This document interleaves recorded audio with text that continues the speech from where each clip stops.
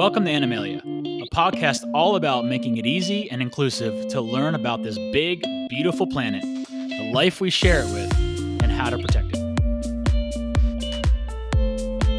This is the 5-minute summary version of our episode about New Belgium, who you might know better from their flagship beer, Fat Tire. So why are we talking about beer here on Animalia?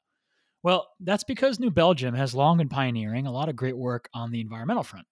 And in a world where, by and large, we are constantly disappointed by big corporations on these issues, we want to profile someone doing things right. The origin of New Belgium's commitment to environmental and social work is their founder, Kim Jordan, a former social worker herself. Back in 1999, New Belgium was one of the first companies ever to move all of their electricity to wind power, so this is nothing new for them. In the full episode, we dig into the details on two of the latest examples of their commitments to this planet: open sourcing their net zero plans and their climate crisis beer, Torched Earth. Joining us is Katie Wallace, New Belgium's Director of Social and Environmental Impact. As Katie explains it, the negative changes happening to this planet will change beer itself if they are not properly addressed.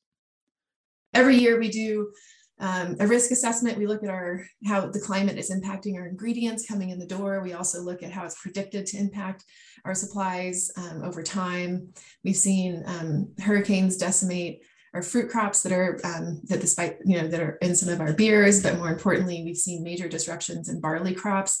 2021 is reported to be the worst barley crop ever due to the sustained heat waves across the north where barley is grown. And then we had significant damage to hops last year when all the wildfire smoke tainted the aromas of the hops.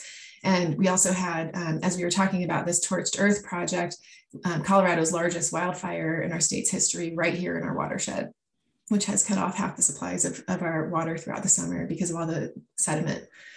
And so, we're just seeing that those are just a few of many examples. We've had to deal with a number of risks throughout COVID and disruptions to our supply chain, but our CEO and CFO will tell you that our biggest threats are not from that. They're actually coming in from climate change at the moment. Earlier this year, New Belgium decided to openly publish their entire net zero plan, all the calculations and mechanics behind it, and links to the resources and tools for other beer companies to do the same. Now, we have our gripes with many of the corporate net zero initiatives out there and carbon offsets and how they're being used in some cases. And Katie and I will dig into that a bit in the full episode so you can check it out. But she explains why it was so important for them to release this and be fully transparent about their work on this front. If we alone are successful in our climate goals, then we're not successful in protecting our businesses and our communities going forward. And so, we don't see this as something that we alone can achieve. We have to work together, not just across the nation, but the globe. And I will say, we're a fraction of a percent of the beer industry, and I'd love for us to be able to go and make all these changes and have it make a material impact. And we're definitely going to do our part, but sitting here with all the foresight on what's getting ready to happen here and what's already starting to happen and the way it's impacting our communities and our businesses, it can be pretty frustrating to see that other businesses aren't stepping up and doing more. And so that's why we made Fat Tire Torched Earth, right? So that draws attention to those 70% of those businesses that are, many of them making claims, but don't really have a climate plan. And so we're the best thing we can do is to shout up and say, hey, we'd like to see more on this, and it can be done. It's possible. We're a proof point of that.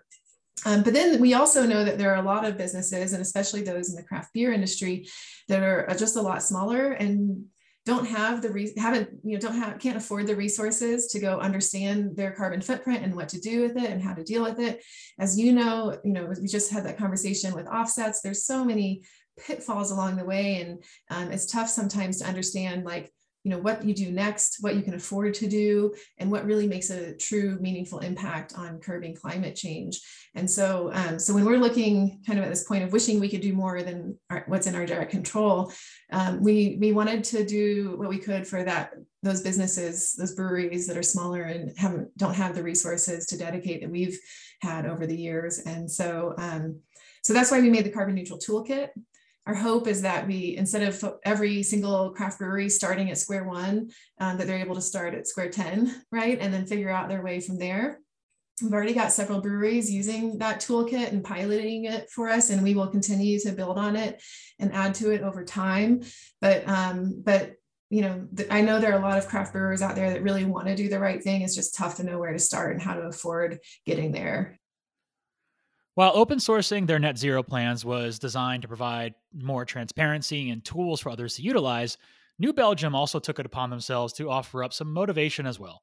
And what better way to motivate beer lovers about the urgency of climate change than to show them just how bad their beloved beer will taste if we keep polluting this planet as we have been? To showcase this, New Belgium made a rather horrible tasting beer utilizing the ingredients that would be present if climate change continues at this pace. We started with talking through what ingredients would be available in compounding climate disasters. And we wouldn't have hops. And so, but dandelions are bitter and dandelion roots are bitter. And so to replace the hops that are a bit more delicate and more susceptible to climate change, we put in dandelion root.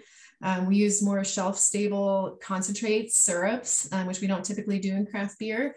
And we, instead of using fresh malted barley, we used concentrates and syrups. And then the big thing is, the smokiness of the water. So that's especially real to us here in our hometown, where we've had these big giant wildfires the last several years. And so when you don't have a contingent water source, if you have forest fires on all of your water sources, then you're stuck with this smoky water. It's really hard to clean out, and it's both exponentially more expensive because of the filtration required, and pretty much difficult or maybe close to impossible getting out that smoke flavor in any financially viable way. And so that was another thing, is just like kind of the char taste, like not in a good way, in the beer water as well. It leaves a pretty yucky aftertaste to it. In the full episode, we go deeper into both topics, talk about New Belgium supply chain, corporate net zero plans, and more. So I encourage everyone to check out the full episode if you can. Big thanks to Katie for joining. Thank you all for supporting Animalia. And as always, thank you for standing up for this big, beautiful planet and all the incredible life that calls it home. Till next time.